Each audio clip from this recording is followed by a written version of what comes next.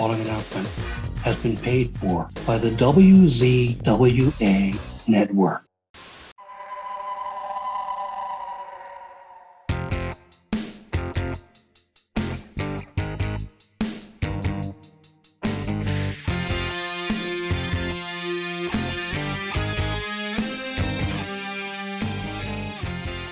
Ladies and gentlemen, welcome to the Insider's Edge podcast here on the WZWA Network. I'm your host with the most on the West Coast, California in Fury. It's a joy to be with you all once again. And speaking of a joy, right here, right now, I get to talk to a guy I've been chasing for such a long time to get on this show.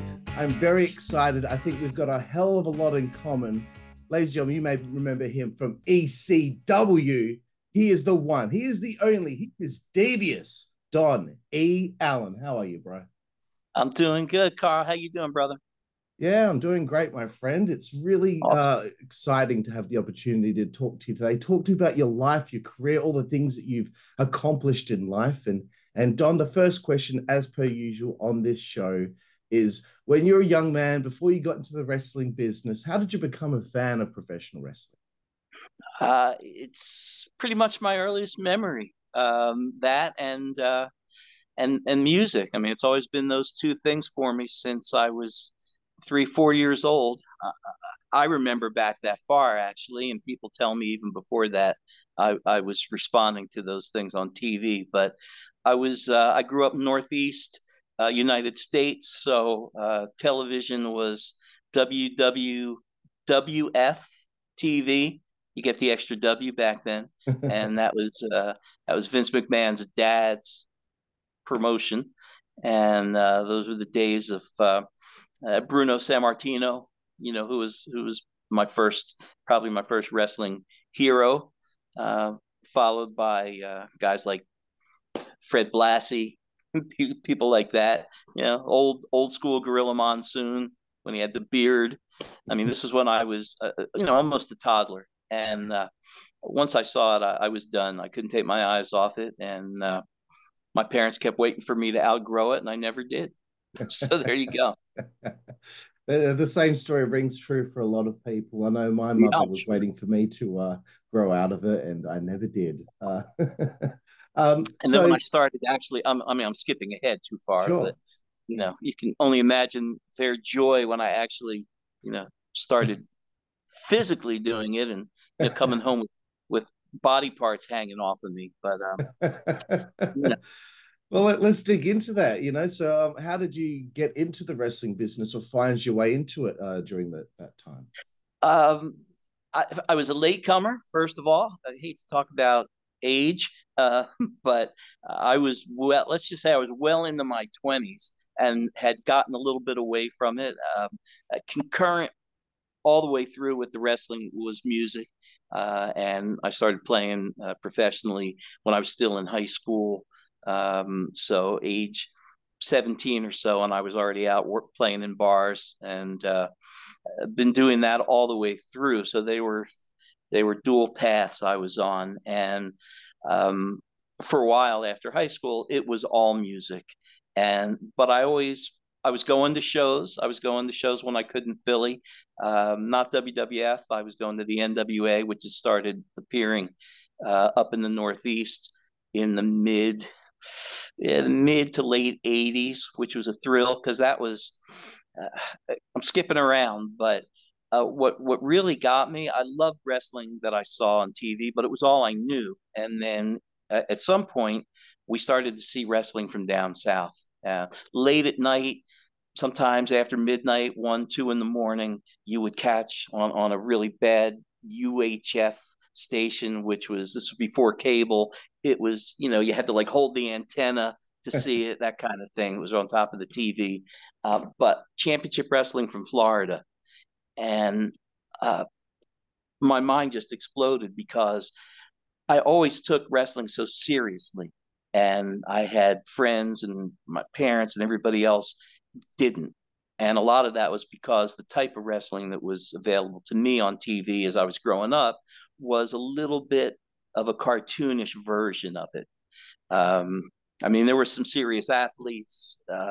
It was rough, but it was a lot of showmanship involved. That was the Northeast version of wrestling in the United States, and the WWF version. The Southern version was much more like an athletic competition. And I was just fascinated by it because it was still pro wrestling, but these guys were going at it as if it was amateur wrestling in a way. There was a seriousness to it, and everything from the way they punched to just their movements in the ring, and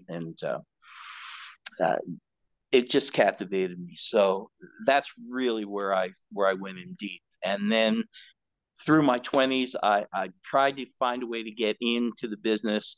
There was a wrestling radio show that was run by a guy named Joel Goodhart, who ended up starting the first real Philadelphia centric promotion, which was TWA, Tri State Wrestling Alliance.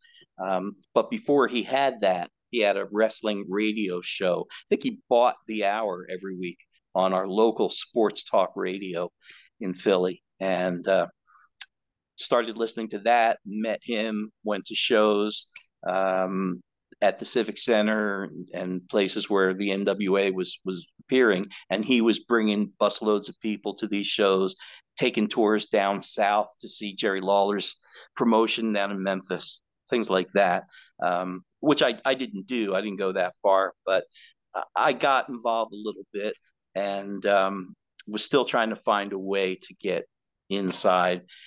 Met a guy who was working on a TV show for another local promotion called NWF, and their big guy was a guy named DC Drake, or Mad Dog Drake, who I later ended up working with. I didn't know who he was. I really didn't know what independent wrestling was. There really wasn't a lot of it in our area up in the Northeast at that time, or at least I wasn't made aware of it. But I started to realize that there was this whole like indie subculture going on that was starting to develop. And at the same time, the gym that I was going to and working out at, I met a guy who wrestled as Rockin' Rebel. And I don't want to spend too much time on him because he ended up doing some not nice things in real life later on. But at the time, he was a local guy to where I lived. Met him at my gym, and he started telling me that he was training at the Monster Factory, which was Larry Sharp's famous training school in South Jersey. And Bam Bam Bigelow came out of there, and names are starting to escape me, but the Bulldogs trained there. Not the Bulldogs, the Pit Bulls. Gary and Anthony, who I later worked with a bunch in ECW, and a bunch of other people. Big Show, Paul White started training there. And again, you look up Monster Factory, you can see that whole history there. We went to visit. I actually spoke to Larry Sharp about possibly training there, not to wrestle. I still had no idea I was ever going to get in the ring and do that.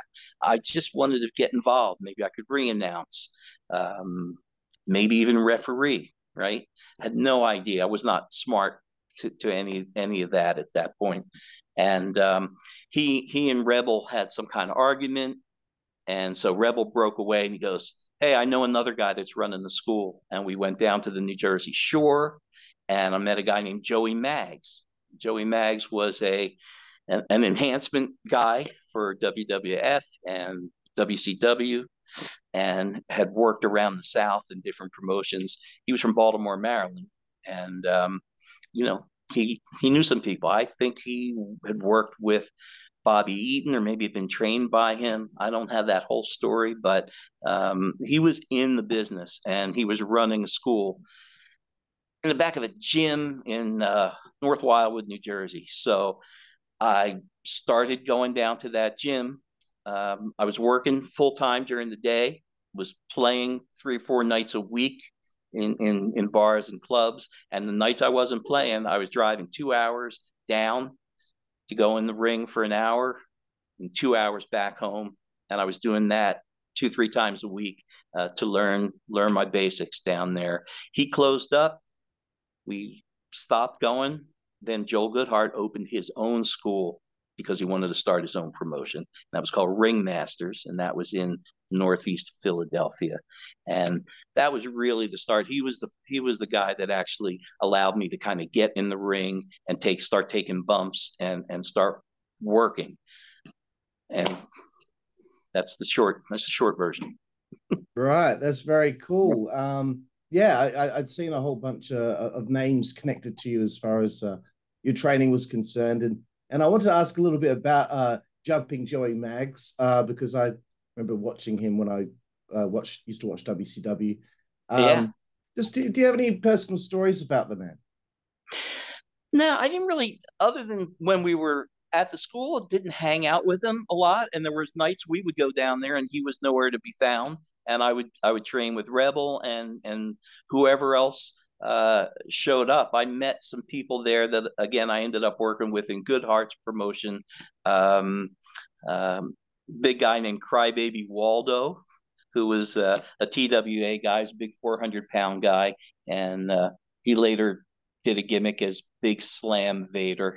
Um, Met some people who were more ex Larry Sharp guys down there. I think that might have been the first time I met the Pit Bulls.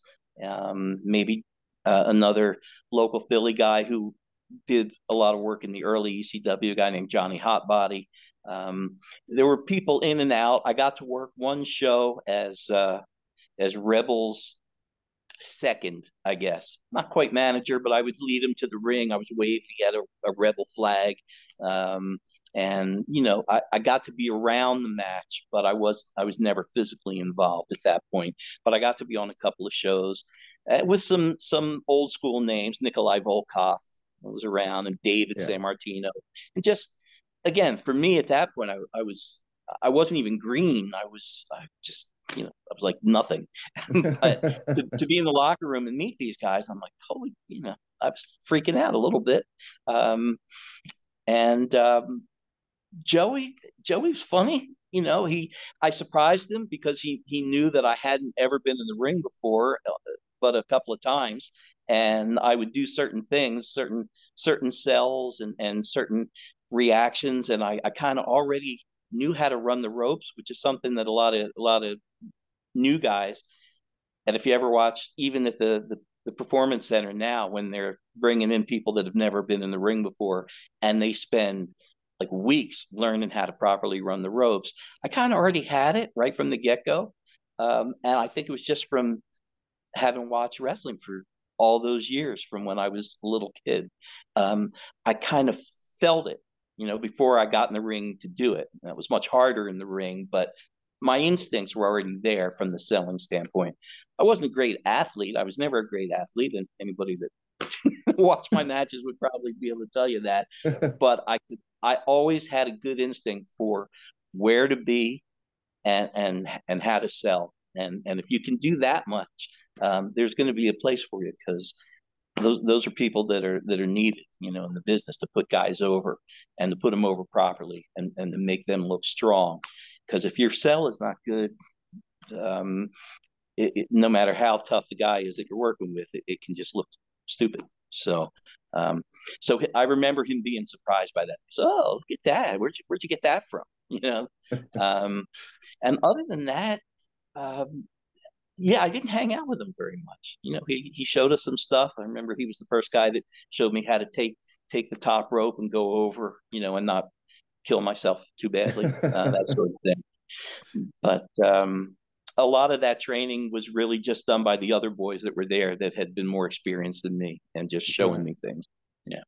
Right. So yeah, I guess there does get to a point where you finally get in the ring and perform on a live event in front of fans. Do you remember the first occasion, the first match where you performed in front of an audience?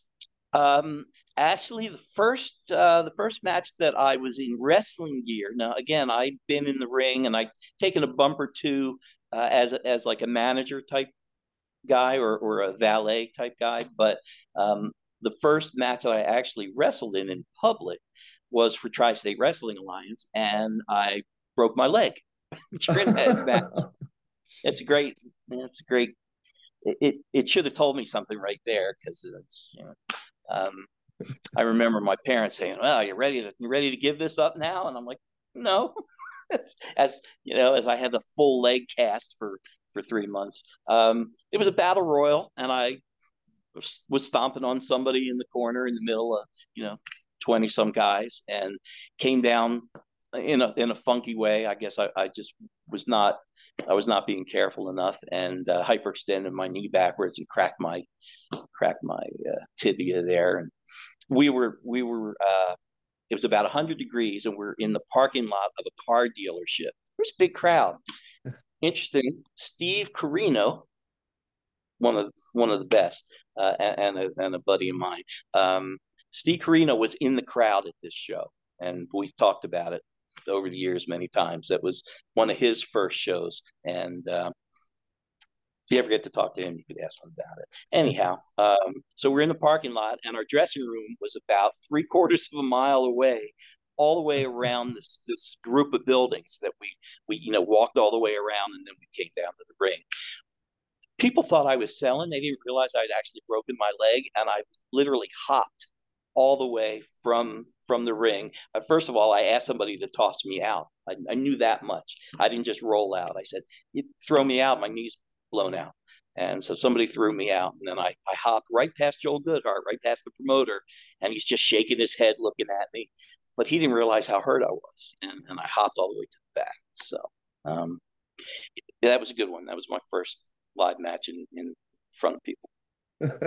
What a great story. I mean, it's not great to hear that you hurt yourself, but it's just so funny that you finally got to do it. Your parents never really wanted you to do it, and the first time you do it, you break your leg.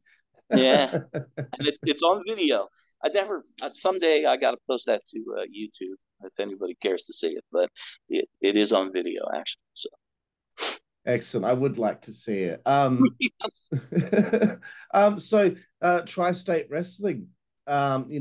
Okay, you've had your debut, you broke your leg. There's going to be a time where you come back. Yep. Could you just tell me, just a bunch of memories of your time working for Tri-State Wrestling? Yeah, well, first of all, the training place, which was in the basement of like sort of a dank, smelly, moldy basement of a bodybuilding gym in Northeast Philadelphia, and you met a lot of people there because a lot of people came in and out when Goodhart brought people in for the shows. I mean, Paul Orndorff and Austin Idol and just a number of people like that were in and out, and that we saw and hung out with. Buddy Landel, people like that. And sometimes they would stay at Joel's place, and we would visit up there too. We'd have meetings, and we'd walk in, and there's Buddy Landel. He's just hanging out. So that was kind of cool. You learn quickly to separate the fan from your job, but even now it's fun to look back at that and just think, here, these are guys I'm watching on TV with no thought in the world that somebody my size would ever get in the business. Of course, the business was starting to shift. This was right when smaller guys were starting to get more of a shot in the business, but up to that point, it was still like the land of giants, and so just to be able to hang out with these guys, and then ultimately to work with so many of them, and Hall of Famers, and there's just so many crazy memories. I remember being in the locker room one time, and I think I'm brushing my teeth, before a match, just being a good guy. We often will do that. And next to me is Ivan Koloff shaving his head, and like we're just right next to each other, and he's just, he's one of my coworkers, right? He's on the card, but it's Ivan fucking Koloff, and when I was 8 years old, I watched him on television, and it was surreal. And there was a lot of those moments working with Jimmy Snuka, being in a couple of battle royals and facing off with him in the corner, and just you're thinking, oh, don't hurt him, I'm just saying to myself, and and I'm choking him, but we're working, and I just remember being aggressive with them, but working light because you don't want to upset a guy. And I just remember going, he made this noise like, huh, like what's this kid doing, you know? But he was cool. They were all, with rare exceptions, you know, they took pretty good care of the young guys. And uh, again, I'm all over. This could go on for hours, Carl, because there's just so many stories. And the more I talk about it, the more things filter in. But um, Goodhart ran some large shows. This is one of the reasons he went out of business, because he spent a lot of money bringing guys in who, to us wrestling fans, were famous, you know, like real hardcore fans, but didn't have wide appeal in, say, Philadelphia, where he was running these shows. So he's bringing in Austin Idol, and he's bringing in Jerry Lawler before Lawler was part of Raw and all of that. And gosh, we had Owen Hart in on shows, and um, you know, Luna Vachon, which is a whole other chapter of my career there. And just people that, again, to us were just giants in the industry, but we're a lot of Southern guys, and didn't really draw so much up here. And plus, it cost them a ton, I think, to trans them in, you know, the transport and fly them in and pay them for their work. So ultimately, it was not a good business model for them. But being on the card with people like that, with Rick Rude and Manny Fernandez and Bigelow and Midnight Express and Jim Cornette. I mean, I met all these people and was on these shows with them. Unbelievable. It's where I first met Sabu. You know, and even now, whenever I see him, I was like, I remember when we were, you know, just they put us in a battle royal. I mean, the first time I met Sabu, he wasn't even featured on the show. He was just a young guy like us, and you know, we were in a battle royal together, that kind of thing. So yeah, just a tremendous opportunity. And part of me is thinking, I don't deserve this. Why am I here? You know, except that I did whatever I was asked, and again, I put myself in the right place and in the right time. So I got lucky there. That's very cool. I love hearing about all that kind of stuff. You know, it's like it's so, how do I explain it? Like, you just, I don't know how to explain it. You know, you have all these Well, people I that mean, you've seen on it's a television, and cliche to say it was a dream come true. It was, yeah, you know. yeah. Um, I could, again, skipping around, but I clearly remember the very first show we ever did at the ECW Arena, which was then still called Viking Hall. And there were a lot of name guys there. And one of the guys that was in was Hawk, Road Warrior Hawk. Yeah. And days before that, I knew they were coming in. And I was having a conversation with Todd Gordon, and I said, Todd, you know, it's like, I, 10 years ago, 5 years ago, I had dreams of like being on a show with the Road Warriors. You know, I can't believe I'm actually going to be in the locker room with them. And at some point, the afternoon of the show, he came over to me and he goes, your dream just came true. I'm like, what are you talking about? And they booked me to work with them. So that was crazy. It's actually the first match ever in the ECW arena was myself and Lloyd Anoa'i, who Samoan Warrior. Yeah, exactly. Yep. It was us in a handicap against Hawk. I just watched it yesterday. That's right. I mean, it's not my greatest moment, but yet it was. You know what I mean? Of Because course. it was a minute and a half or 2 minutes Yep. of pure joy for me to be able to do that. I had to And go seek it out because as soon as I read that this match took place, I'm like, all right, I got to find this. Got to see what happened here. yeah, and with the whole, I mean, it was our first time in there, and obviously the setup was not, it didn't look as professional as it ended up looking Of at that course. point. But it was still a 2 camera shoot. As long as you Yeah, got a hard camera and a roving camera, you've got a fighting chance. I think so too. And the word I Yeah. was looking for before was surreal. I couldn't think of it. Surreal was what I meant. Yeah, that's a good word. Yeah. It's a good word. Yeah. So in doing my research, Don, please let me know if this is incorrect because sometimes the internet can be incorrect. But it states that on the 1st of April 1991, you were in Atlanta, Georgia, and you wrestled for WCW, teaming with Lou Fabiano against the Steiner brothers. Is that true? That is not true. That is not true. Okay. I did not work ever for WCW. I was on Okay. shows later with the Steiners, though I never worked against them. But when they were in ECW for the brief period that they were there, I certainly met them and Of course. was on shows that they were on as well. But no, that is not true. That's cool. I wish that probably would have been a center stage. So that would have been Yeah. cool. Yeah. Yeah, this is what I found, and again, like I like to debunk these things that I'm like, Mm-hmm. that seems a little bit out of left field, but maybe it's true. Maybe there's a story there. Now we know it's not true, so cool, no Yeah. problem. I'm going to debunk the big one right now, if I may, which is, and it was done pretty sure as a rib.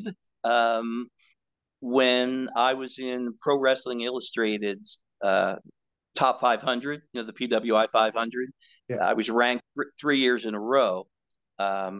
Number 500. The next year they moved me up to 499, and the last year they moved me up to 498. So it was quite a trajectory there. But they put in the little bio, and they listed me as 5'10", which I wish that I was in. I mean, in my boots, I was like 5'6".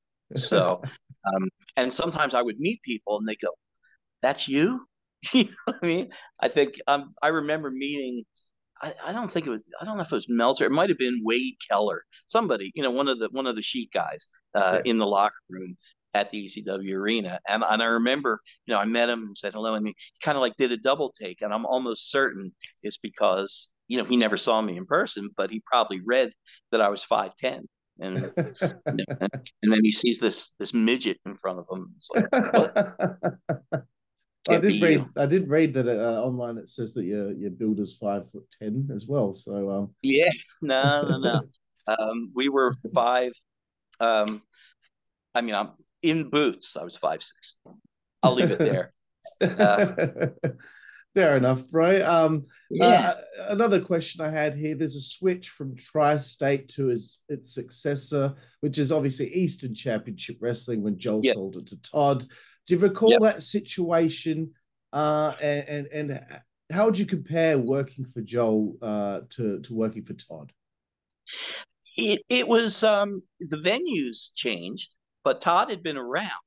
I wasn't privy to all the business stuff, um, but I had already been, I obviously knew and had become friendly with all of the people that were surrounding Joel while TWA was going on.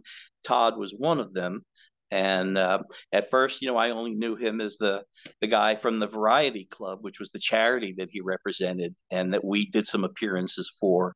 And Todd used to have us go to a summer camp at Variety Clubs for handicapped kids. And they ran a big summer camp in the suburban, way out in the far suburbs of the Philadelphia area. And we went out and did free shows for them, two or three summers in a row. Whatever guys we could get, local guys, and a couple of guys came, and it was literally their tryout. I remember at the time he was Damian Stone. You know him as Guido, Little Guido, or Nunzio. Yeah. But the first time I met him was on one of those summer camp shows, and he came down from New York and he worked with Tommy Cairo, who was another guy that they were sort of trying out. And they said, "Hey, well, it's not a paid show. It's a volunteer thing for the kids, but we set the ring up and we had good crowds, and it was a place to work." And those were some of the only shows I did back then where I was not totally doing the job thing, because it was not for TV, and it was a private thing. So we got a chance to show our stuff a little bit more so than we would at a paid show. But yeah, so I knew Todd as the charity guy, and then little by little, it started to become apparent that he was deeper in, more involved. And of course, Bob Artis, who you all know as our ring announcer, but he was involved to a degree, I think, on the business side as well, and his wife Lex. Two of the, I don't know if they ever see these things, but just two of the best people on the planet, and that I spent so much time with for a good 10 or 12 years. And, grateful for their friendship. Anyway, so those guys were around, and they were still around as a transition to be the Eastern Championship Wrestling. So for me, it wasn't that much different. The venues changed. We started running different places, and the guys who trained me. Now, aside from Joey Maggs, I also want to do shout outs. My other two trainers and Rebel, my other two trainers were Larry Winters, who was a journeyman wrestler who's from Philadelphia, but worked all over the place, worked in Calgary, worked AWA, and a guy named Ron Shaw, who was a WWF guy in the 80s, an enhancement guy, but they actually gave him, they gave him a lot of work. He was a big guy. He was like 6'6", 285, something like that. So he was on TV quite a bit. And anybody can look him up and see what he was doing back then. So those two guys were Philly guys, and they also were trainers of mine early on. Just wanted to shout them out. Larry's gone, unfortunately, but Ron Shaw is still around. Okay, well, yeah, cool, bro. That's of course. It's nice that to shout them out, and Bob. I've interviewed Bob, so I will link him this interview when it goes out. I'm sure he'll absolutely. I in fact, I mean, it's a crime that that I've been so out of touch with those guys. We don't live that far apart, actually, and I mean, I know they're still around and involved in the community. But there was a time when smaller independent shows, a lot of the guys from ECW and TWA went on to run their own small promotions locally around the Philly area. And so he would invariably be at those shows too, either just as a just come and check it out, or sometimes he was ring announcing at them. So we still work together through a lot of the 2000s, when I was working small shows after the ECW thing ended. And but it's been a while since I've seen them. So if you guys see this, I love you, and I have to call you and come visit. Okay, that's it. Good, good. I think you should, bro. Another thing I wanted to ask you about here, because I love the name, Twisted Steel and Sex Appeal, with Hervé Renesto. Yeah. Please tell me a little bit about the team there that you formed, and any stories you'd like to share working with him. We were put together. It was I don't know if it was Todd that did that, or it might have actually been Paul Lee at that point, because I'd met Paul Lee on the TWA shows, but he didn't really start working with us until we started doing TV tapings, which was it was maybe March of '93, and he was at the taping, and Terry Funk was there, and they were running the show in the back, it seemed. And so we'd never officially met, even though we had met. So, and shook his hand. He goes, "Oh, I've heard a lot about you," and I'm like, "Uh-oh," I don't know what that means. Obviously they lifted my E for Don E. Allen was a straight lift from Paul E. Dangerously, and there's been about 1 million E guys in the business since then. But yeah, but I think I was one of the first after him. And at that point, I had been for Goodhart, I'd been mainly a manager who also would get in the ring and work, but I was thought of as a manager. And Paulie and Todd didn't really have a place for me to do that. So I said, "Hey man, just let me work. I'll do whatever you want me to do." And so that's how I ended up doing all of those ECW arena and spot shows, mainly, working with guys higher up the ladder that would squash me, essentially. That was my job, and I was proud to do it. But that was a sea change. I had been the devious thing was not as much as a wrestler. That was more as like the pesky manager who would cheat, Right. on behalf of these guys. And I managed this guy DC Drake, who was a sort of an East Northeast legend on the what indie circuit there was. He was a big wheel on the indie circuit, and he also ran some shows as a promoter. So he was well known, and he was one of the first hardcore guys. Him and Larry Winters would, they did a lot of double color matches, a lot of blading back in that time, and this was pre just just pre the big HIV thing where people started getting a little squeamish so much about the blading stuff. But those guys went up and down the East Coast in armories and school gyms and wherever they could, and they were doing going up to the top of the gym bleachers and rolling down the bleachers and just doing the kind of crazy stuff that people weren't used to seeing up in the Northeast. And throwing the trash cans at each other and dumping the concession stands on each other. It was a taste of the Memphis thing, but brought up to the Northeast with a little bit. It was a little bit grittier up here. And anyway, so I managed those guys. Johnny Hotbody managed, and I was just like crazy, sneaky, heel, acted a little weird, tried to get people to, they didn't really hate me because I was, as a little guy, they just liked making fun of me. So people would shout, midget, midget, that kind of thing. We worked I worked with Hot Bodies as manager against Snuka a couple of times, which was a big thrill. And trying to think of some other. Oh, the Black Hearts, which is Gangrel, right? Yep. Was one of the Black Hearts. Dave Heath and another guy named Tom Nash, and they came up from Florida, and I met them on the TWA shows and worked with them. And their manager was Luna, who was Dave's wife at the time. Right. And Luna, she rocked my world in the worst of ways. I mean, she beat the crap out of me, and again, it was an honor. But I had a couple of good tussles with her. Actually, before she beat me up, I actually helped her once. We had a Civic Center show for TWA. Civic Center was a big facility in downtown Philadelphia near the University of Pennsylvania. And those were shows that Goodhart ran where we had a couple thousand people, which at the time was a crazy crowd for an indie show. And just a real respectable place to be for a show like that. And they brought in Medusa to work against Luna. And part of my managing gig was I was co-managing Drake, DC Drake, with Nancy Sullivan, with Woman.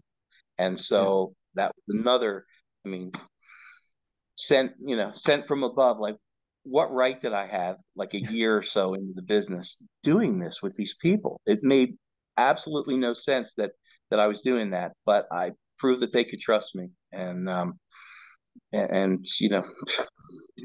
just what an honor, So we were literally, Nancy and I went out there and interfered in the match and helped Luna beat Medusa on that show. Right. So again, Hall of Famers that I got to work with for no good reason. I was just in the right place at the right time, and played my gimmick up pretty good. But later we had matches against the Blackhearts where she hit me so hard one night. She popped my eardrum on this side and knocked my jaw. She hit me over here and popped the eardrum and knocked my jaw out of whack. And to this day, I had TMJ from that. But no complaints because Tracy Smothers always used to say, it's not ballet, you know what you're signing up for. And a lot of those guys and gals worked really, really tight. And they would tell you, they had no problem telling you. They say, hey, we're right up on these people. At the arena, it was like that too. I can't tell you how many times in the back guys would come up and say, oh, sorry about that, but people were right there. I had to work tight. And I'm like, no apologies necessary. and because I skulked off to nurse my wounds. But that's that's something that until you've done it, it's hard to describe. I've tried to describe it to people in years past. The understanding, that y- you're going to go out there and do what you're going to do, and it might hurt you, but you do it because that's what you have to do what you want to do, Yeah. and you don't resent it, and you don't resent the other guy. I can think of maybe once or twice my whole career where I thought somebody was being like really like reckless beyond the point of needing to be.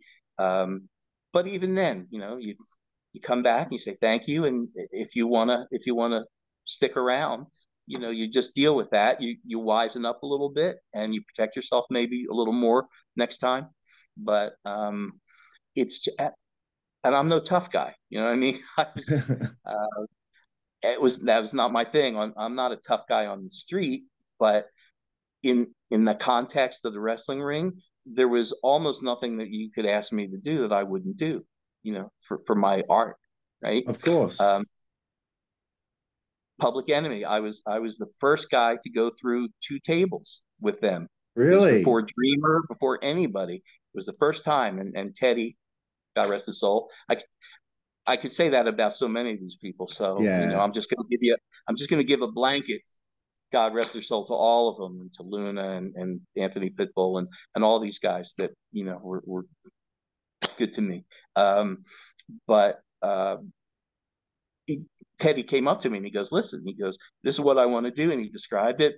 And I thought about it for a second, and he looked at me. He goes, "Listen, it's probably going to hurt me more than it's going to hurt you." And I said, "Hey, whatever, I'm down for it."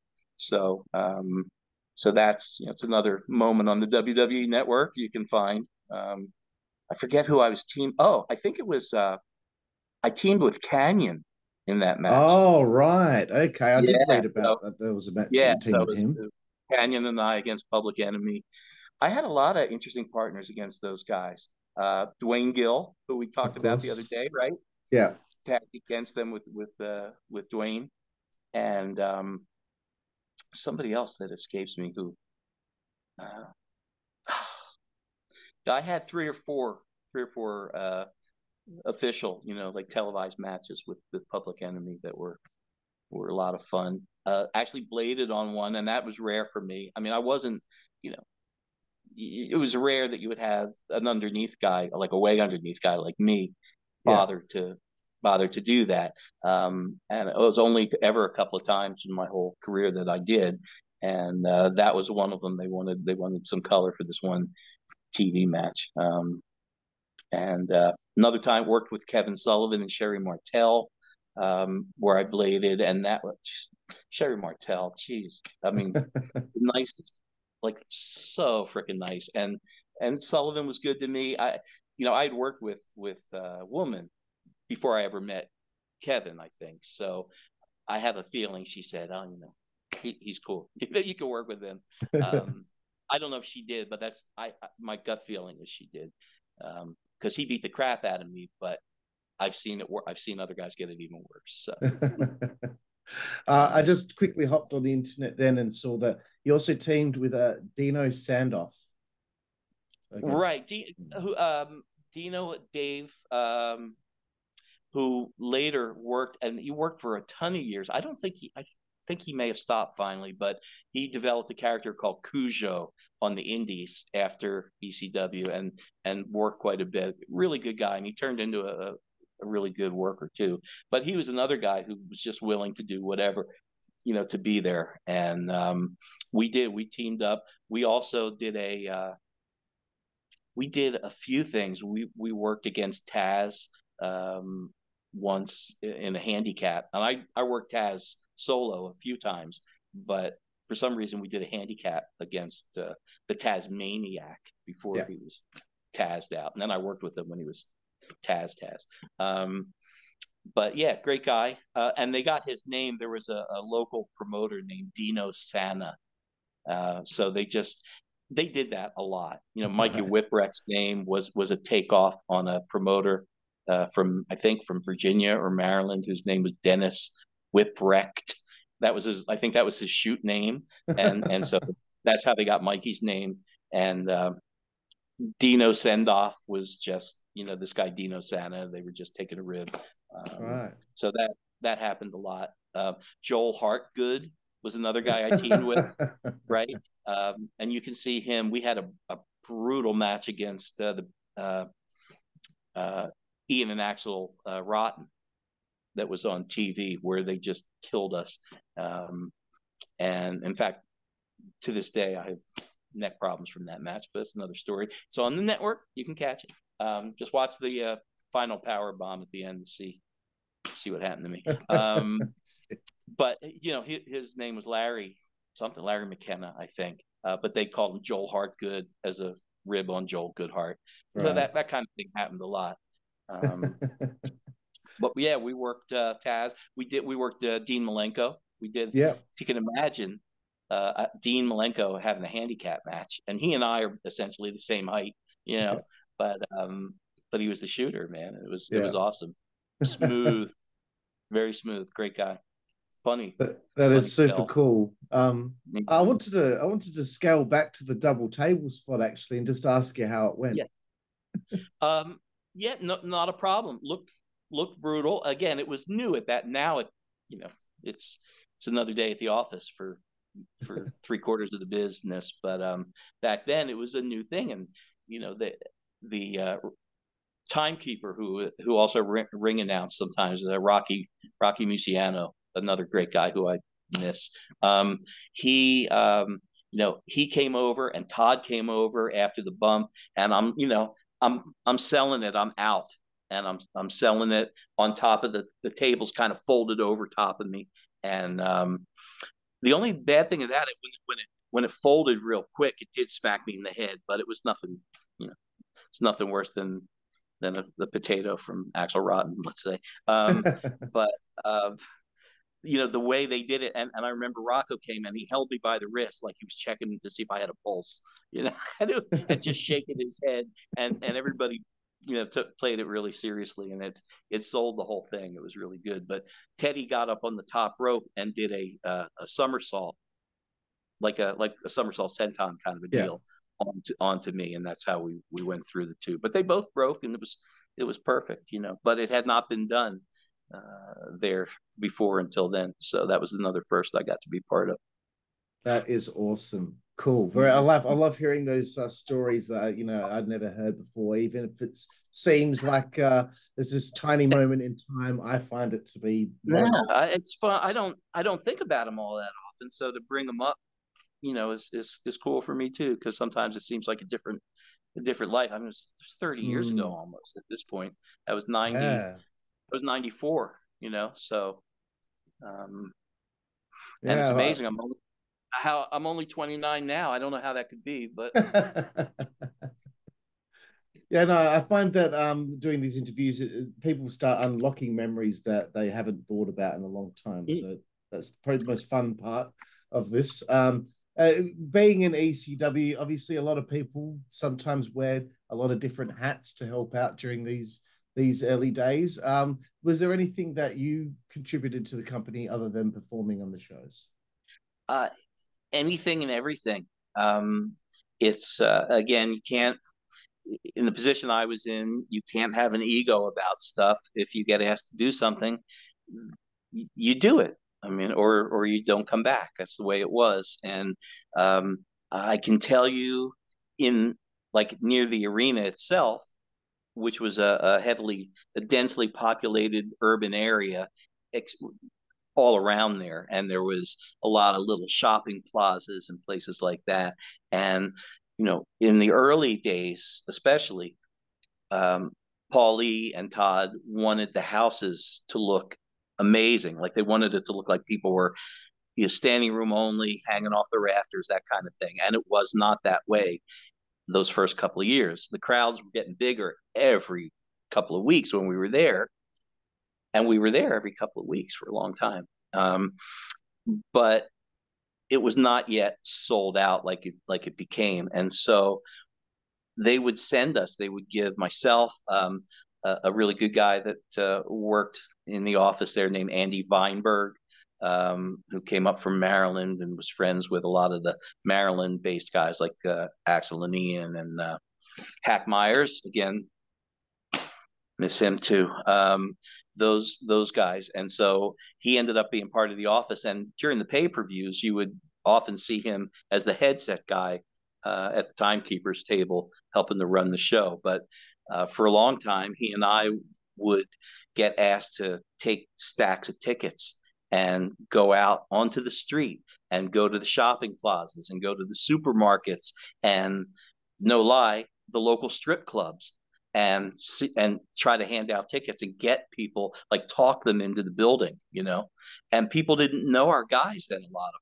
So you'd have to go, oh, you just got to come see this, and they go, oh, is Hulk Hogan there? No, but you're going to see something you haven't seen before, and we literally went out and did that.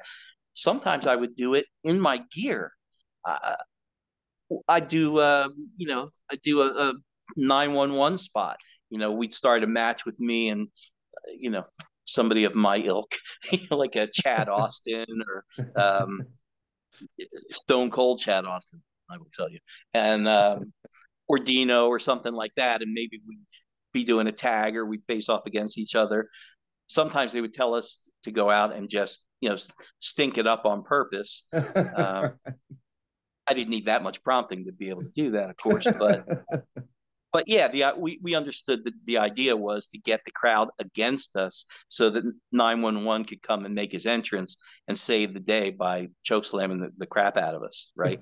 So we did that a bunch of times. That was an angle that never got old for the crowd. But I would do that, and then still in my gear, I'd come back and they say, hey, we need you to we need you to go over to, Pizza Hut or Chuck E. Cheese or or the Acme supermarket and see if you can hand out some tickets. And so we would do that. It was not always easy, especially in the early days, but that's what they wanted to do, to try to, I think they call it papering the house. I think that's the official term. Yeah. And I guess I can talk about it now, 30 years on, but at the time you didn't talk about it. You went out and did it, but you didn't tell people you were doing it. But yeah, that, every once in a while, Paulie would come up to me or Todd and say, listen, I need you to do you have Western Union in Australia? Like where you can wire money to somebody across the country or something like that? You know what? I've always heard of it. I've always seen it on commercials from American television. Now but I guess I've never seen one here. You would PayPal or Venmo somebody, Yeah. But back then that didn't exist. So I might get handed a wad of cash, no questions asked. Just go take this, and it was all the way across town. So I'd be leaving the show in the middle of the show sometimes to get in my car because they knew I had a car that I drove down and go all the way across town to deliver this money, to the Western Union office, so that the money could be wired to California to somebody or other. I don't know what it was about, and I don't want to know, but that kind of stuff. So they just knew, they trusted me, and they knew they could. They knew they could, and they could. So and they knew that I wasn't, I didn't goof around. I wasn't, I was never drinking, and I wasn't doing any drugs, and fine for the people that were doing that. Some had to do it, or for some it was their gimmick anyway. But they knew I was like a straight and sober guy, even though I was a long hair rock and roll guy. They knew they could trust me to do that kind of stuff, and so I did it. And sometimes I would go to shows without having any, I would say the majority of the time, I would show up having no idea if I was going to be on the card or not. I never knew. And I would just be ready. I would make sure that I was ready, and you had your gear with you, and, you either get asked to go out and drop off some tickets somewhere, or they say, hey, gear up, we need you to go take a choke slam or whatever it is, and by always being ready, you get to have those interesting moments. And I did a lot of weird off the wall stuff. One time I was the guest timekeeper for a 30-minute Iron Man match with Van Damme and Sabu. Like, Why was I doing that? I don't know, but that's that's what they asked me to do, and it exists, and find it online, and there I am signaling, and we did it legit. Paulie wanted to do it legit, 30 minutes, and give cues to Fonzie and the whole bit. I had to borrow Tammy's, Sonny, I had to borrow Tammy's watch because I needed to have a watch. Nobody had a stopwatch. And so, she literally gave me some gold thing off her wrist and said, "Don't you dare lose this." I'm like, "No, ma'am." you know? uh, she was somebody else. I met her and Candido on the first TWA shows. So I knew them from 1990. And Tammy wasn't even in the business yet. She was just sitting in the back. And I remember talking to her about, you know, she was thinking about going to med school or maybe being a veterinarian. There was not one word about her going into the business. Although Right. I think Chris might have had her bring him to the ring once, but she didn't like stay, something like that. But yeah, this was before she went to Smoky Mountain and really started to get in the business, and so yeah, that's pretty crazy. Yeah, cool. Thank you for sharing all that. I find that stuff Mhm. interesting. I find it interesting the little jobs that different people had within the company. And I always ask everyone from ECW, especially from this era, about that. So another thing I want to talk to you about, get back to talking about more of like the in-ring stuff. Mhm. I mean, it's no secret you lost a lot of matches. You've talked about losing a lot of Yeah, just matches. a few, just a few. I got to win a few later, but it was on a much smaller scale, with much smaller promotions. But eventually, people looked at me in the locker rooms like, "Oh, there's the vet. We'll get a little rub off of that guy because he was, he'd been where he'd been and worked with who he'd worked with." So that was cool later. But yeah, Yeah, yeah. it's because I think it's an important role, and I've always said this. I've had Dwayne Gill on the show, I've had Barry Horowitz on the show, Mhm. and they talk to me about the pride that they had in their job. Um, you know, how did how did you feel about that job and the importance of that job? And would you agree with me that somebody in that position is just as important as the top guy? Yeah, I don't want to. I mean, it's nice to hear other people say that, and I guess I do agree, but I'm not.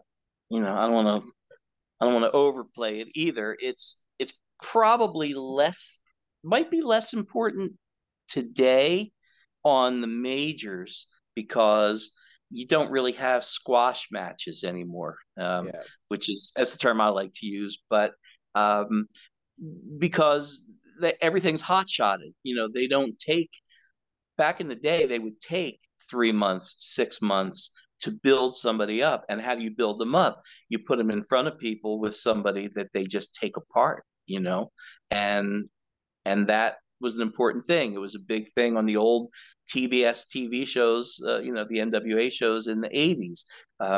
You had the guys like the George Souths and the people like that who were good, really good hands in the ring, but clearly their job was to build the Barbarian and was to build Manny Fernandez and Rick Rude and to build the Midnight Express. I mean, that's what they were there for. And some of those guys were not so hot, but a lot of them were really good workers. They just, you know, and you knew if you were a worker, you would watch them and go, "Oh yeah, I appreciate what those guys are doing."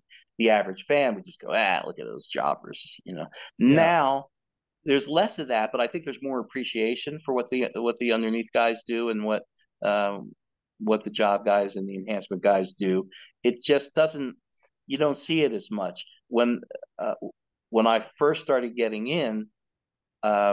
Like this guy Rebel, he was Larry Sharp would send a bunch of his trainees, a bunch of his guys who were not yet out in the world really, except for his own shows, but he would send them to WWF TV and they would tape a ton of TV and they had whatever their auxiliary shows were, main event, superstars, and whatever they were. Um, and they would build up their guys. So I could watch TV and see Brutus Beefcake versus Rockin' Rebel, Brutus Beefcake versus Johnny Hotbody, or they might have called him by his shoot name. But you would see these guys because they were trainees, but Larry Sharpe would send them, and Larry used to work for Vince McMahon's dad back in the day, so they trusted him as a pipeline to send workers, and that's how a lot of guys got their start.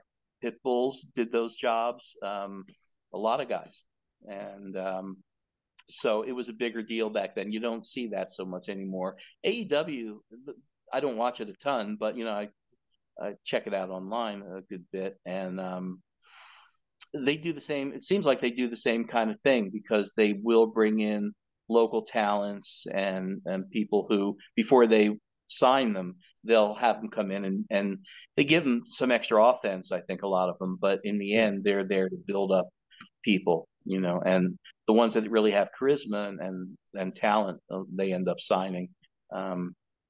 So there's still a place for it. And it's a good way to work. I mean, I've trained guys, not recently, but I spent some time in the 2000s training some guys, and I never thought I would do that. But once you start to work with them, you realize how much you learned by being in those matches and being around guys that knew what they were doing. And I wasn't trained by any of them necessarily, except that I could see what they did and how they did it, and I'm able to impart that on on other guys, on new guys. So that's something I enjoy doing. I would like to do more of that in the future if I can find the time. Yeah. But I got to train a good few guys back in the early 2000s, and you don't even know what you know sometimes until they ask you a question and you start to point things out to them. I never did all the flying, crazy. I was not a spot monkey, and certainly couldn't do it today. So my thing was positioning, footwork, realism. I stress that I'm not as big a fan of the crazy high spot dance where it looks like they're dancing. It's not really my thing. To me, Terry Funk is a hero because you believed him, and guys like that. So if you throw in one or two high spots, I don't know. That's a whole other conversation. But I'm not a fan of there being 38 finishes in one match. I agree. Even though people know what they're watching, I think you can still suck them in with a certain realism and a certain believability if you do it right. And it bothers me when you see people get up and walk away not selling a spike pile driver or something that should kill them. That's exactly. just my personal taste in wrestling. No, I'm the exact same. I get pissed off when I'm like, you could have killed that guy with whatever it is you hit on him, that unrealistic thing that you just did to him, that there's no way that it's humanly possible to do that unless he's cooperating with you. Or gets spiked on his head and then he's out at two. Yeah, or at least sell the stuff afterwards to some degree. No, again, it's a philosophy, and you can't complain about it because things have evolved to this, and I don't know if it's ever going to go back. But people that watch MMA, for instance, they understand if you get exactly. Sometimes things that don't necessarily look like they're that brutal, you learn how brutal they really are because it's just a joint. You manipulate that the right way, it will break. And so I always liked that. When I was a kid, that was that difference between WWF and the wrestling from Florida, where I got to see guys like very young Bob Ortons and very young Barry Windhams and old school guys like Bill Watts and Eddie Graham, and it's where I was first exposed to a guy named Billy Robinson, right? Who's one of the great shooters, and it didn't physically. I mean, he was a big dude, but he was not a bodybuilder. I was used to seeing, hey, superstar Billy Graham, he's got all those muscles. He must be a great wrestler, right? And then you see a Billy Robinson who can turn you into a pretzel, Yeah. and just it really it had such a big effect on me. And so from that time on, I always more appreciated that realism. And for me as a smaller guy, I knew I had to sell. There's no way that I should be recovering quickly. Sometimes people would say they thought I was selling a little too much. I remember a crowd once. Here's another crazy thing. I found myself working um, with managing Abdullah the Butcher against Bam Bam Bigelow on a couple of the TWA shows. This was in 90 and 91. Like, what was I doing in the ring with these guys, right? There I was, and learned a lot of stuff there. But there was one match where Bigelow headbutted me, and then he picked me up and he gorilla press slammed me. And there was still maybe 10, 15 minutes left to go in that match. But I stayed outside and I sold the whole rest of the match because that's what I was supposed to do. And I could clearly, like it was yesterday, I remember some smart fan, going, "Oh, come on, you get up, that's ridiculous." And I didn't even acknowledge him because, it's not for him to say. but the rest to everybody else that was maybe not so smart, they just thought I was dead, which Yeah. is what I wanted to think. And I was not going to go back in that locker room after that, not selling that for the rest of the night. And that was another thing that we got taught by these old school guys. You sell that all the way to the car. Of I mean, when course. we would do we did a lot of shows in like places like sports bars and downtowns where when you left, you were walking right through all the fans, and then you're walking down the street. People could see if they wanted, they could walk alongside you and talk to you. I mean, it was not like it was backstage and you could escape, right? And I sold all the way to the car. And then even when I was in the car and I was at the lights anywhere near there, I was still, I was holding my head, or I was making it clear that I was not in good shape. Sometimes I wasn't, right? For real. But that's the thought pattern. It's that sell is everything. And if you do it well enough and long enough and convincingly enough, people start to have doubts in their mind, like, oh, maybe he really got effed up. And Yeah. that's what we're after. So I think that's incredible. And I think a lot of wrestling fans out there don't understand or maybe not even appreciate the fact that someone would go to these lengths even well after the show's over just to yeah, protect it. I think that's really cool. yeah. I drove home once with an eye, like gauze all over my face and one eye covered, because I got another old dear friend of mine, a guy named Glenn Osborne, who who worked TWA and early ECW stuff, and went on to be an indie player. Did indie main events up and down the coast for years. Real big, real big guy, and a great guy. But we used to travel to shows together, and one time he he threw a fireball at me, in a match, and it actually did singe my hair a little bit, which smells horrible if you've ever smelled burning human hair.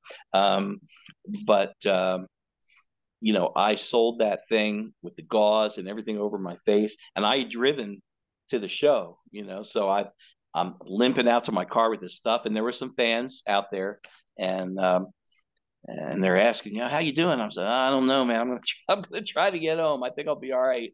And I kept that on for probably 20 minutes till I finally took it off when I was way away from the venue. So yeah, it's just the way I was taught, and uh, that's how we did it. That's brilliant, bro. Yeah. You get to work with a lot of legends during these days. I really didn't want to skim past any of this because I feel this is important stuff. Mhm. Don Morocco, Ivan Koloff, Stan Hansen, Road Warrior Mm. Hawk, and Uh, the list goes on. Have you got any tales of, I guess, maybe some of your proudest squash match losses? yeah, all of them. I mean, people still talk about Hanson to me, at least other workers that I know, because you know, they know what he's about. And I guess now the general public kind of knows too that he was, he was another Terry Funk esque kind of guy in that he wanted to make people believe, and he did. It was easy to believe him. I, he was just he was huge. He wasn't the tallest guy. I mean, he was tall compared to me. Might have been 6'2", maybe 6'3", but he was just a house. Not a fat guy, not a muscle guy, just a big house. And he couldn't see, which again you'll hear from everybody. And he even said it to me after the match, because he had actually knocked me out. Oh, here's something you can see on the you can see this on the WWE Network. Although I don't know if my name is in it. I think it said Stan Hansen. Maybe it says something like "Destroys Jobbers" is the title, something like that. But it was me and Hervé Renesto. Twisted Steel and Sex Appeal. Good luck there. That was actually the only promo we ever cut, and that I ever cut for ECW television. We did a promo before that match against Stan Hansen, which is a riot. But yeah, so Stan had me in the corner and went to do a chop, right? But I think I was so short, or maybe he just wasn't looking. But instead of getting me in the chest, he hit me right in the jaw, and I was knocked out for a few seconds. And the next thing I know, I was on the ground, sitting on the mat. And the next thing I know is he kicked me really hard, not with the flat of his foot, which is how we would teach people, but with the point of his cowboy boot, right in the middle of my spine, and that woke me up actually. So it was bad, but it was good. But yeah, and you can hear it if you listen on the audio of the thing. I don't know that you see it so much, but you can hear it, and it's actually my face, not my chest, that he's hitting. And afterwards, he actually came up to me and says, "Oh, yeah, I can't see what I'm hitting, and I can't hit what I'm seeing." That was his quote to me. I said, "No problem, sir. Thank you." I think the referee, John Finnegan, actually whispered to me before the match. He said, "Protect yourself," because he knew, and that was really rare for him to say something like that. But he did, yeah. So, but again, it's what we signed up for, and it was an honor. I mean, I saw him break Bruno Sammartino's neck, when I was a kid, and here I am in the ring with the guy. Now, a normal person would think, oh, shit, I don't want him to break my neck. Me, I'm thinking, I can't wait to take that freaking lariat to say I did it. So, and he knew. He actually took it easy on me. The finish was the lariat, but instead of doing it off the ropes, because he knew I was in a bad way, I think, is he just lifted me up by my hair, and he did it as I was standing there, as he was holding me up by my hair. So it could have been worse. But he suplexed me in. He threw me out, and he suplexed me in from the outside, and the whole ring shook. And I only weighed about $170, $180. Then this was in '93, so I had not even gotten bulkier yet, and that just the force of him doing that to me, and the whole ring shook. The referee's like bouncing up and down, and anyway, so amazing. Yeah, it's a good. You can find that one too online. Yeah, I can't wait. I'm gonna look for it after this is over. That's for sure. I'm sorry, I don't mean to say I can't wait to see you get no, hurt. No, it's hey. I'm happy if anybody watches it. Absolutely. And I want to bring up some other names of ECW guys that you worked with over the years. And if you have a story, please share. Or if there's no real story, but you just want to give your thoughts to them, please share that as well. I know you wrestled this guy quite a few times in your career, Shane Douglas. Yeah. Rarely. I don't know that we ever had a match, but we had some angles. I just saw Shane too. I don't go to conventions or any of that stuff. Very rarely. I went to a reunion at a convention, an ECW reunion in like 2007 or 2008, and I went to the reunion shows that we did in Philly, and got to do a really neat spot on one of them, with just because I had my gear there, and I think Raven said, "You doing anything?" And I said, "No." He goes, "Now you are." So cool stuff like that can happen. But I went to a reunion convention thing just in December, and Right. got to talk to Shane for the first time in a while, and he was always cool with me and good with me, and but yeah, we did a couple of angles. I think when he first got to ECW and they were trying to establish him as a heel, he called guys out from the locker room, to challenge anybody who wanted to challenge him, and Hervé and I both came out, and I think he beat us both in a couple seconds. Headbutted me, and I think I got belly to belly, and then he super kicked Hervé, I think, or maybe he super kicked me and we belly bellied him. Anyway, so there was that. There was another thing a few years later, same kind of idea. He was calling guys down from the locker room, but this was, by then we had much better production and it was a bigger show, and I think Hack Myers and myself and somebody else. It was some kind of angle with Too Cold Scorpio and Oh, I remember Shane. that. Yeah. I vaguely remember it, but what I remember is that I kind of half botched he did a Tully Blanchard's old thing, that slingshot suplex. Yeah. He lifts you up off the top rope, and then, which was not something he normally did, but because he had to beat 4 or 5 guys in a row, he had to use a different finisher on each one. So that was the one we did, and I'd never taken it. And again, it doesn't seem like it would be a big deal, but I just remember feeling like I didn't do it so well. But so there was that. There was a lot of those little quick things, with Hall of Famers. Ron Simmons, did a run in with Ron Simmons where he spine busted me, and just all kinds of cool stuff. There was one cage match. It was one of the angles we did where I think Lawler and Rick Rude were involved, and Van Dam and a bunch of people, and they were blocking people. We were coming out to try to save maybe Dreamer, and guys from the locker room came out, and they wouldn't let us in the cage, and we were trying to climb up the cage. Actually, Candido, for some reason, was out there with me. I don't know why he would be, but because it should have been lower level guys than him, but he was out there, and we were climbing up the cage, and then they had, I think Sandman was in there, so they had Singapore canes, and Van Dam was like poking me with the cane through the cage and knocking me off the cage, and I remember being on the floor and Bigelow coming by and kicking me in the head. He was part of the angle too.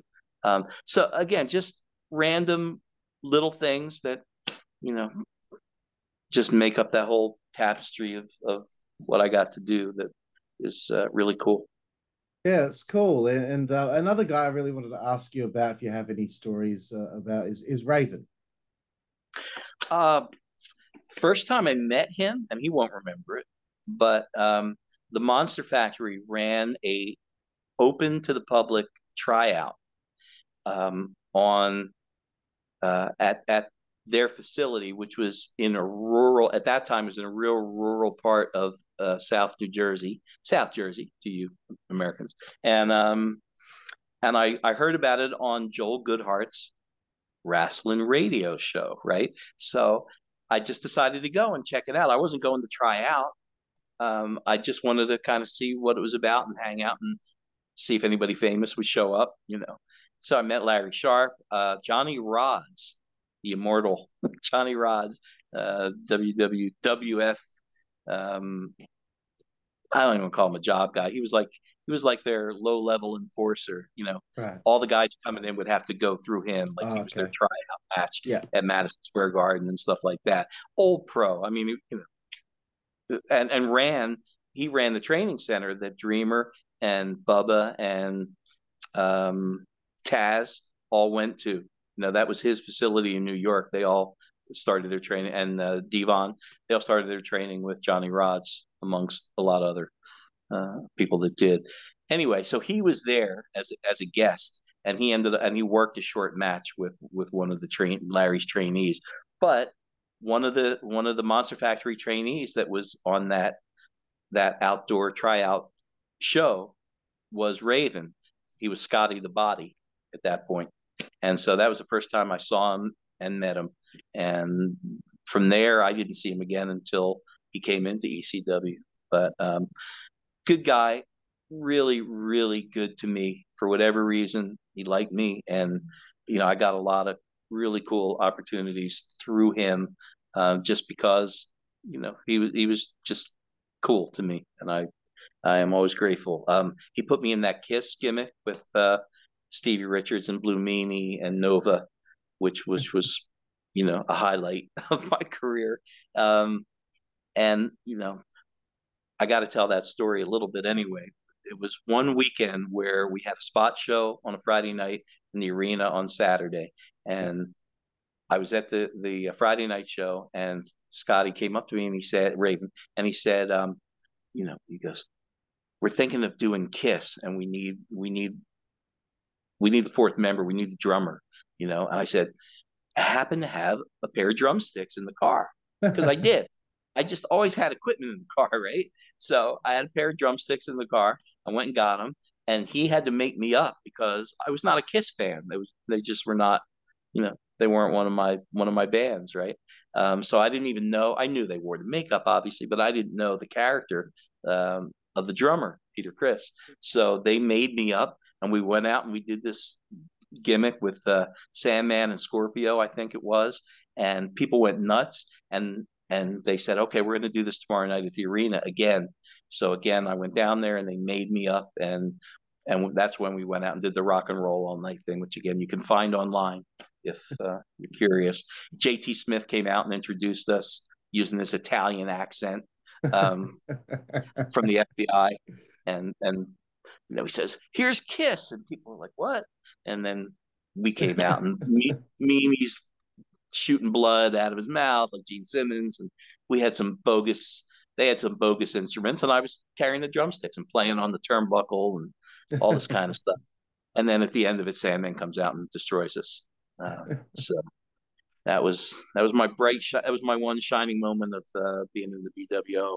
Plus we did promos that night, and if you've ever heard the stories, most of the promos got cut way after the show was over. Yeah. So I think it was 4 or 5 in the morning, and we're outside still in gear, and it was summertime, but it was cold at that point, and we're out there and doing some kind of crazy thing where somebody drove a car up and we all piled into the car, and I don't remember the specifics of it, but that ended up on TV too. But that was all because I had the hair, right? And I was a musician, and again, Scotty trusted me to do it, and that was a great opportunity. So that was really cool. It's one of the iconic the moments. Reunion. The Hardcore Homecoming, I think, was the reunion show in 2005. Yeah, and I was not booked on the show, but of course I was there in the back helping out, visiting and whatever. And and they were having a meeting at intermission, and we're trying to come up with some kind of angle for this long drawn out thing with him and Sandman and Mimi and the Mouseketeer and Mikey Whipwreck and a few other people. They were just doing some big schmoz. And so I got booked in to do that, where I came out and attacked Raven and Sandman, and then took off one shirt, and I was wearing one of my old Don E. Allen shirts underneath, and did like the Dreamer Raven pose, that deal. And then Whipwreck came out, and he hit me a few times and tossed me over the top, and that was it. But I got to be on that show, which was cool, and ended up on a video and all that good stuff. So that's very cool. Pure luck. Yeah, no, that's cool. I remember seeing that taking place when the Hardcore Homecoming happened all those years ago. And it was the same weekend as, and I'm sorry to interrupt you, but it was the same weekend as the one that WWE did. Yeah. Right? They're famous. The one, I guess, did they call it One Night Stand? Was that the one? That's right, yeah. Yeah. So it was that same weekend. And a lot of the same guys were on both shows, but not everybody.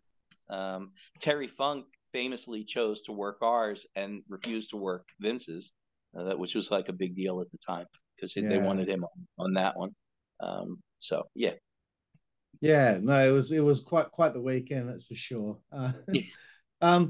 One thing I was really interested in asking about, and sorry, Don, we're coming toward the end of the interview, getting close. So I I'm want to thank you yakking for your too time much. I again. apologize. No, that's okay. But doing my research, June 1st, 96, you worked Shane Douglas for the television title at the Arena.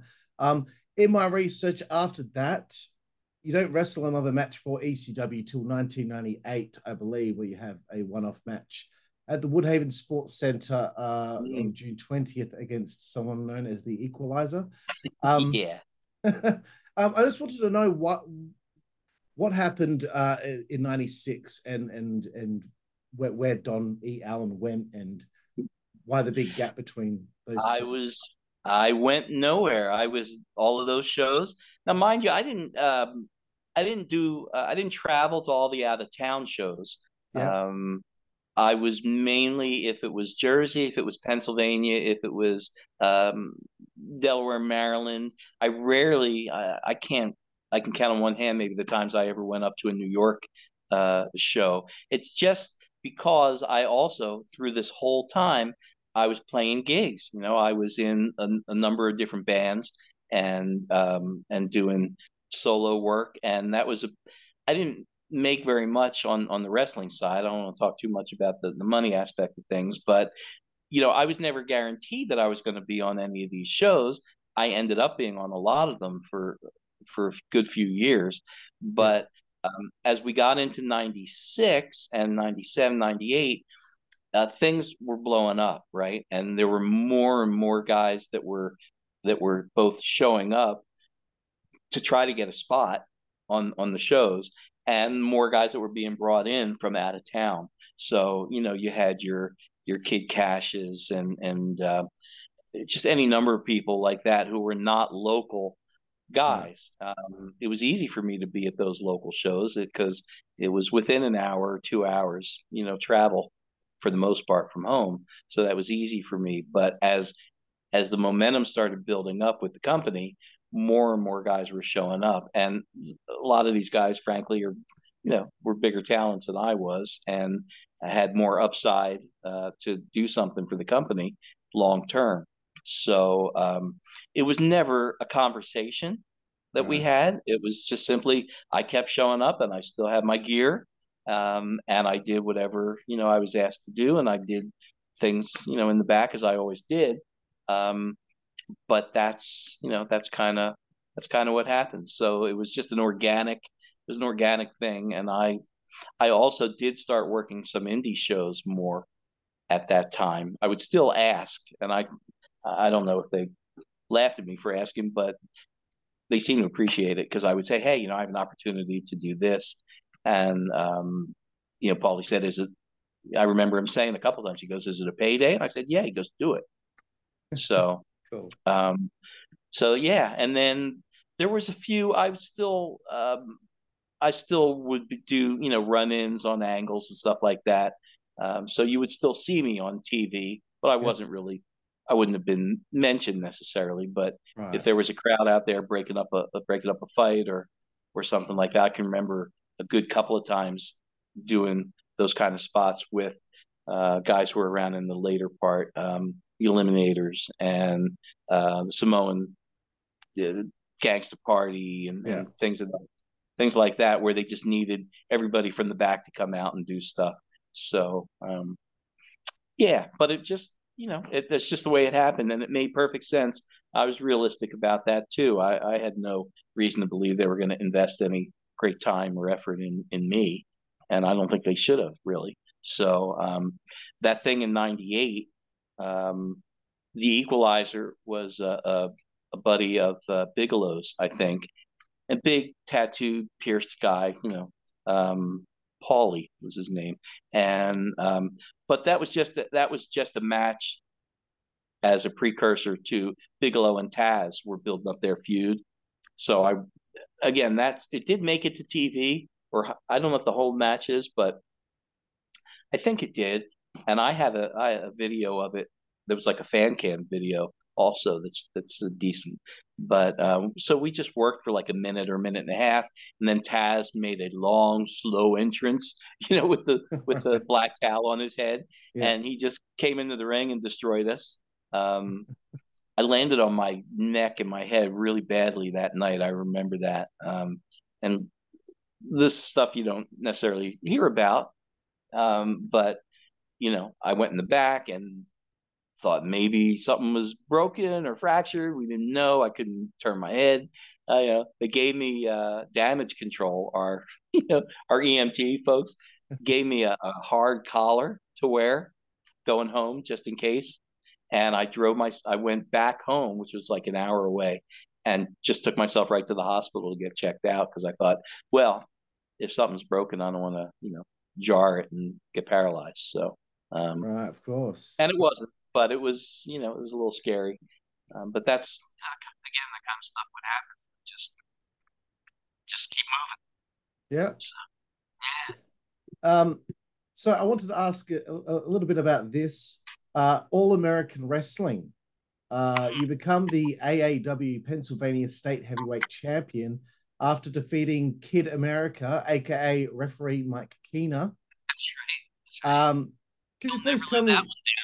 Tell me a little bit about that. Wrestling for another company and winning a championship like this. That means that you must be having longer, more competitive matches as opposed to what you were used to in ECW. So this must be something a little bit different. How was this experience? It was a lot of fun. I it was weird because sometimes I was being asked to call the matches, and of course I knew how to do it, but I hadn't done it a lot, and so that was a different thing. I was a face for a lot of them, so usually your heel calls. Traditionally the heel calls match, but Yeah. it was it was cool. I mean, I got to do things. I got to throw drop kicks and arm drags and stuff that I would never do in the ring with with the big guys, right? Because most of these guys were more my size, and it was just cool because there was a level of respect, I guess, because they knew that I had been where I'd been. So I was accorded a little bit of a little deference, and that was cool, and I enjoyed that, and I kept doing that. I mean, AAW, these were just local guys, some really good workers, some ended up not being so great, but I got videos of those shows, the Battle Royals Royce, where they throw everybody and even the guys that weren't ready to work full matches, and there's videos of guys that went on to do really great things who were just starting, and I was the vet even then at that point. So guys like Trent Acid, Right. If you're familiar with who Yeah. I worked with when he was green, and throwing clotheslines with like a stiff arm like this. It's so funny to watch because he became such a great worker. And a little bit later, but the same idea was a group that I worked for called ACPW, American Yep. Championship Pro Wrestling, and those guys gave me a lot of work, a lot of spots, and that's also kind of where I helped train some guys too. But worked with guys there like Adam Cole, as a rookie, was on shows with Drew Gulak as a rookie, and it's cool now. I mean, it was a while ago, but those are guys who are now they're veterans, and really made a name for themselves. So that was pretty cool. Yeah. These are all local to me. Again, within an hour or two, these shows were close enough to home that I could do them and still, work. I was working a day job through this whole time, which I don't know if everybody realized, but I mean, I was certainly not making a living and couldn't have made a living off of wrestling at that point. Yeah. So I had a full-time day job and the music and the gigs, the wrestling shows. So, but yeah, it was cool. It was cool to hold the strap and get to do longer form matches, and worked with Keener a lot. Again, shout out to Mike Keener. Just one of the best guys ever. Yeah. Great ref and a real decent in-ring performer. He had his moments as Kid USA. He could work. He knew what to do. He knew how to call matches, and yeah, he was good. And he's helped train a lot of guys, more guys than people realize. He's helped train along the way too. So, and he's still active. I know he still does Maryland Championship Wrestling all the time, and I think MLW, Yeah. especially when they're in Philly. So he's popped up on their TV, both the old Core Power shows and the newer ones. Yeah. So yeah, excellent guy. Cool. And I've got a couple more questions here, Don. There were a few TWA reunion shows in the late 2000s that you got to be a part of. How fun was that to, kind of get back together with those guys from that era? It was awesome. Yeah, it's like seeing your old, it's like family reunion. Uh, Most of them, you ran into over the years, but some not so much. And there were some people in that audience that didn't really continue going to shows that I recognized and were seeing for the first time in a long time. So Right. that was cool.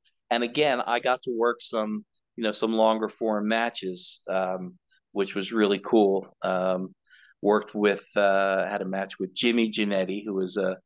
a big TWA guy. He was a Philly guy and an old friend. Worked with, who else?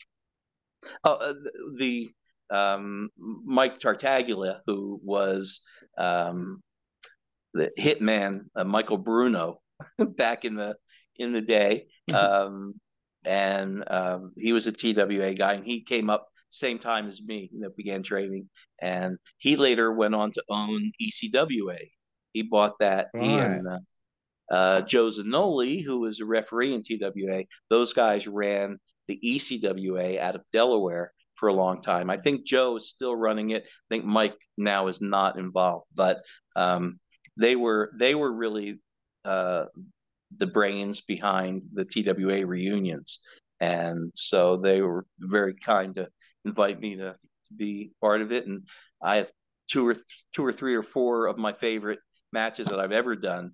I did for them. Did a tag match. I think it was. I can't believe I forget. I teamed with somebody against Kid USA and Blue Meanie, but I can't remember who I teamed with right now. Which is I'll be able to somebody. find it. I can find it.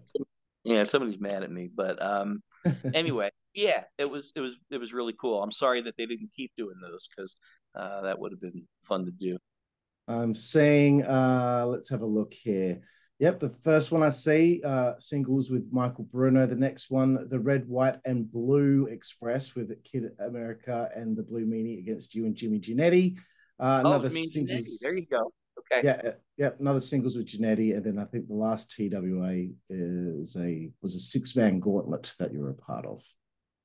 Right, and I worked a singles match against Giannetti too, against him at one of the TWA shows as well. So I think there were 4 or 5 of those shows, and then there was one where I was just in a battle royal, but I don't think I worked singles on one of them, and that was And now the funny thing is Carino, who was not yet in the business when we did the original TWA, was such a fan of those shows because they were like the first shows that he went to live, local, that he got on those TWA shows.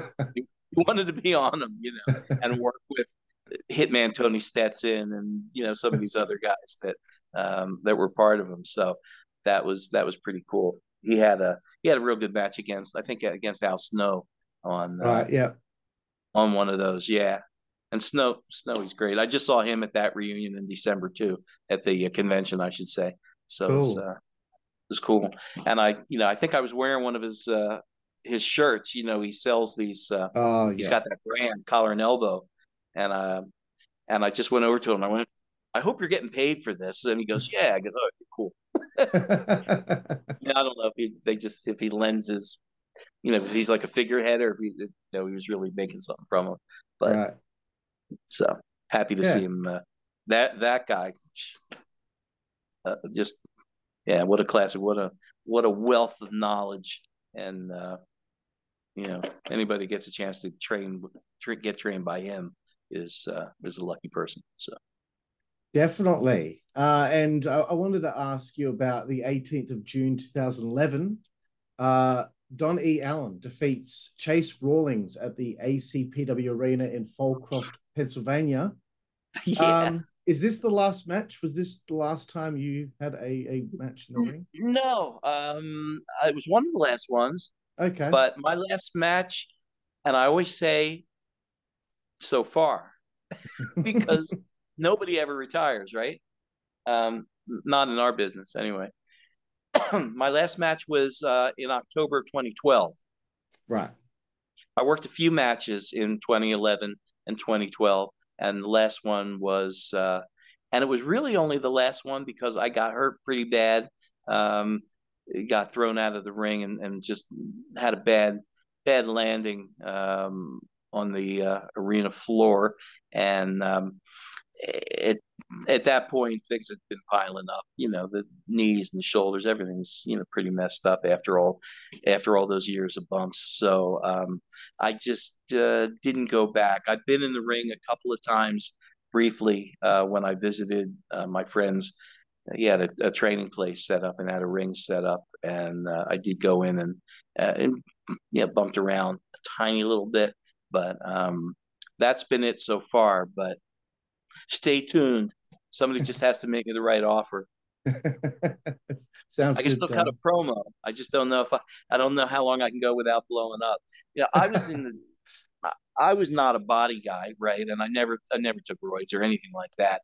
But my cardio was pretty good, and I literally was in the gym 5 to 6 days a week, every year for like 25 years straight, out of need to do that for survival. I could not have done what I did, even just getting the crap beat out of you, to do what you have to do to be in the right spot at the right time, to get through that with cardio that you need, and some bulk, required a lot of work and dedication.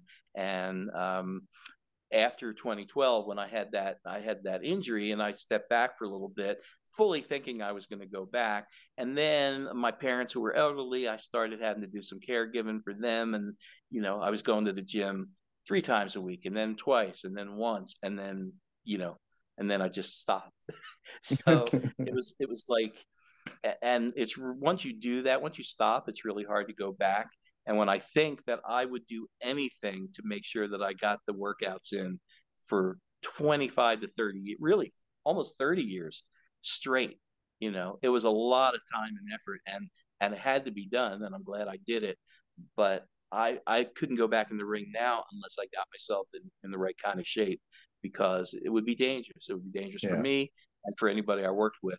I would love to say that I could get back there and do it, and I still might try at this point, but um, it's not in the immediate plans now.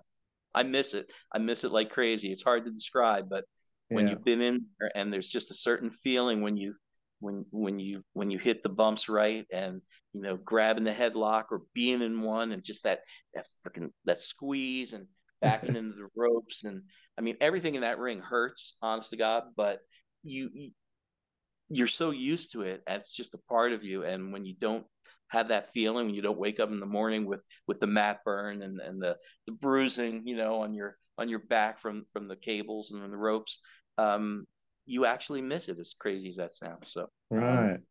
yeah, I miss it a lot, but it's probably discretion is the better part of valor, as they say right now.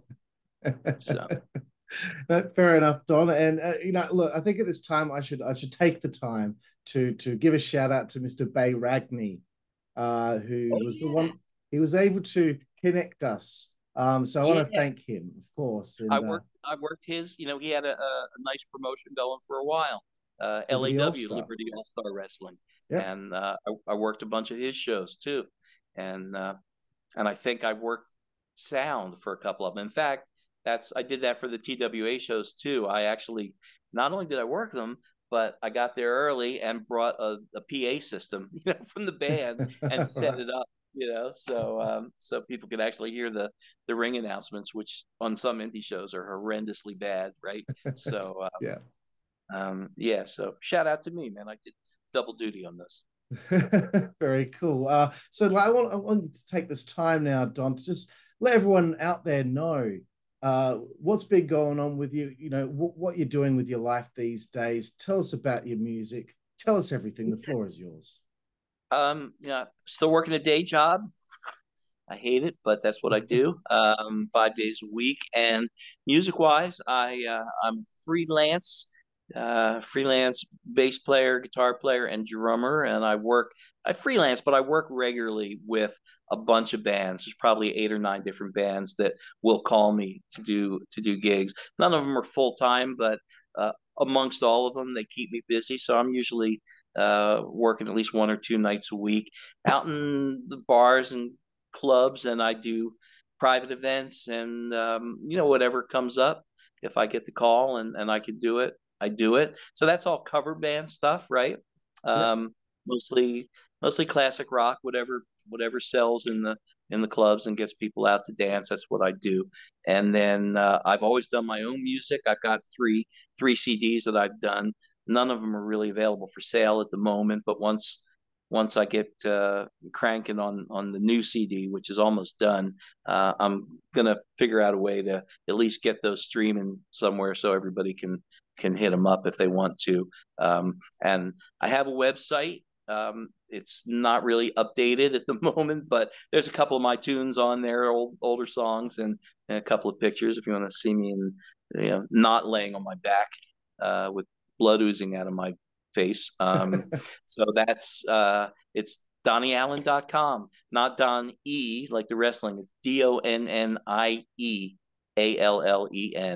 DonnieAllen.com is my website. And again, plans are to revamp that soon and actually get it up to date. I don't even think I know the dates on there for gigs and that sort of thing aren't at all up to date, but working with a web mistress who will be fixing that up for me soon, and then we'll be setting up all kinds of streaming options for the original songs.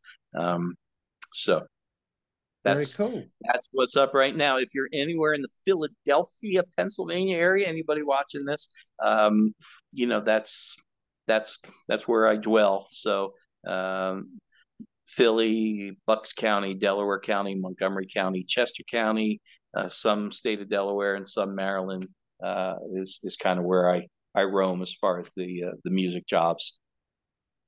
Very cool. And I'll make sure that DonnieAllen.com will be in the description there for everyone Sweet. just to click I, on, I check it appreciate out. it. No Yeah. I mean, problem, Donnie. all the bands have their own Facebook pages and stuff. I can't give you all of that now. I could probably email that stuff to you if you care to Please do, and post I'll, and that. I'll pop that in the description as well. Sweet. Awesome. Excellent. Donnie, we get to our final segment here of the show. We now know what you're up to these days. This is the final segment. We want to learn about your favorite things here. It's quick fire questions for quick fire answers. Donnie Allen, Okay. who is your favorite pro wrestler of all time? It's changed a bit over the years. Man, uh, I'm gonna say it could change day to day, but I'm gonna say right now, I'll say Jack Briscoe. Jack Very Briscoe, the nice. legendary NWA champion of the mid '70s, and um, Jerry Briscoe, who you guys may know from WWF Of later, course. um, but it was his brother and tag team partner too. But him, Billy Robinson, those are like the technical guys that I love to watch. And then just as personalities and people that captured my imagination when I was really young, Sammartino, Freddie Blassie was a big one for me back in the day, and Jimmy Valiant, not the boogeyman Jimmy Valiant, but I mean same guy, but back when he was bleach blonde, handsome Jimmy Valiant. Right. Just his charisma and kind of the way he carried himself and his ring gear and all that stuff when I was real young uh, loomed very large in my history. So those are the guys. But right now, I'm gonna say Jack Briscoe. I just loved the realism that he brought to what he did and his technical skills. Yet, even with all the technical skill, he still sold like a pro wrestler is supposed to sell. And I just thought he was great. Yeah, love watching his matches. I think that's a great choice. Yes. Yeah. And the next one is, do you have a favorite opponent that you had over the years? Hmm. Hmm. I should have thought of these. I should have anticipated this, right? Um, man. Um, so many of those matches were cool. I'm gonna say just for historical purposes, I'm gonna go with Stan Hansen, just just because of where he sits in the history of our sport. Both in Japan and here in the United States, and Yeah. and the legend and the respect that people have for that guy. That I'm really proud that I got to spend a couple minutes working with him. Awesome. Is there a one match in your career that you had that you would say was your favorite match performance that you were ever a part of? Um, well, no, again, probably should have thought of that, right? Um, nah, there's so many that have great moments that I look back on and just uh, you know, it's a tough one. I know it's It's a tough. really tough one. Um, I can't think of one off the. I don't want to slight anybody, but um, no, I took something from all of them, and I learned something from all of them, and they were all good. The two matches I had, well, actually, I had three. I'll say the three matches. One was on, two were on TV that I had with the late Yep. Salvatore Bellomo, who was a WWF guy back in the '80s, and then was with us as a very different kind of character in the Yep. early days of ECW. Um, yeah, I got to have some really fun matches with him where I got to show some personality, got in some offense, but also had to do some cool selling for him, and they were both really good. Yeah, and then we did one private event together too that was a lot of fun that nobody saw, but so Awesome. yeah. Moving away from wrestling now, do you have a favorite book? I'm not much on books. I like periodicals. I'm a magazine guy. I always have been. I read books for school when I had to, but um, let's say, I mean, I don't know. I read some of the wrestling books, like Lou Thesz's autobiography, Yeah. Hooker. That was a good one. Yeah. And Billy Robinson's book I read. Um, a lot of them I haven't caught up with yet, like all the cool books that Mick Foley wrote, and shout out to Mick Foley, who was always so kind to me. And yeah, anyway, so yeah. Awesome. No, I hate to say it. I know it makes me sound illiterate, but I'm really not a book guy. That's I just okay. I don't really have a favorite book. Not a problem, and I would recommend checking out Mick Foley's books because they are Oh yeah, very I mean, funny. I know about them, and Jericho's books I know are great. I just haven't gotten around to them quite yet. That's okay. Do you have a favorite TV show, Don? I should, right? Um, Even one maybe you had as a kid or something like that. yeah.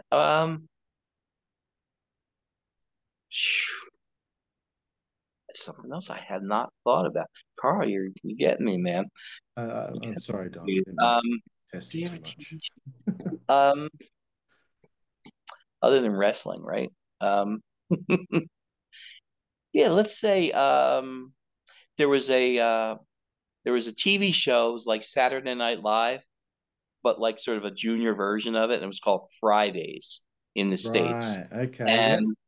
And the cool thing about Fridays, I mean, just like SNL, they would have live music performances, but they always just seemed more like loose and crazy. And I remember, again, I'm really old, but seeing the Clash on there, who Wow. are heroes of mine, and the Cars and the Pretenders, heroes of mine.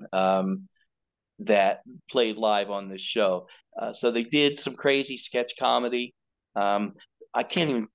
The only guy on there I think that went on to be famous at all was the guy who played Kramer on Seinfeld, the guy with the crazy hair. Mike Richards, yep. Michael Rich, right? That I think Fridays was his first big thing Oh, he ever okay. did. He was part of the. It was like an ensemble cast, right? That did Yeah. skits and stuff. All right, but yeah, that I'll say that because they had the best live music performances on there. Stray Cats were on there, like all the cool punk and new wave stuff that SNL wouldn't necessarily have. They had so Right. That's very yeah, cool. so Um, yeah, I'll go with that. Excellent. And do you have a favorite film?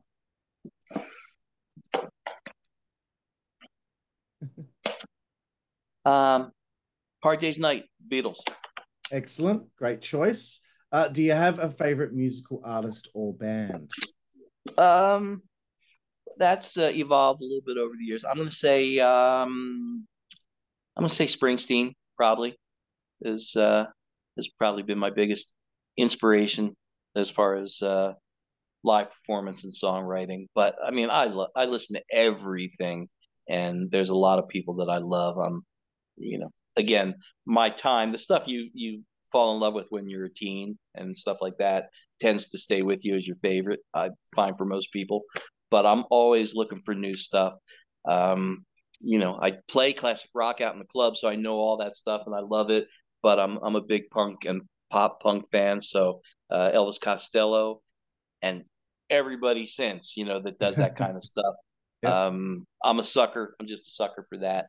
Just like good melodies, but with like crazy energy. People thrashing around on stage. I dig that. But I like everything. I'll mellow out, listen to Grateful Dead, whatever. Very cool. Very cool. Yeah. Getting away from the arts now, we've only got a couple more here to go. Do you have favorite food? Pizza. Excellent choice. A very popular one on the I didn't have to show. hesitate there. Do you have a favorite place to eat on the road? No, well, in our area, there's a place called Wawa that usually is a 24-hour place, and any place in Pennsylvania and Jersey and environs, you'll find that.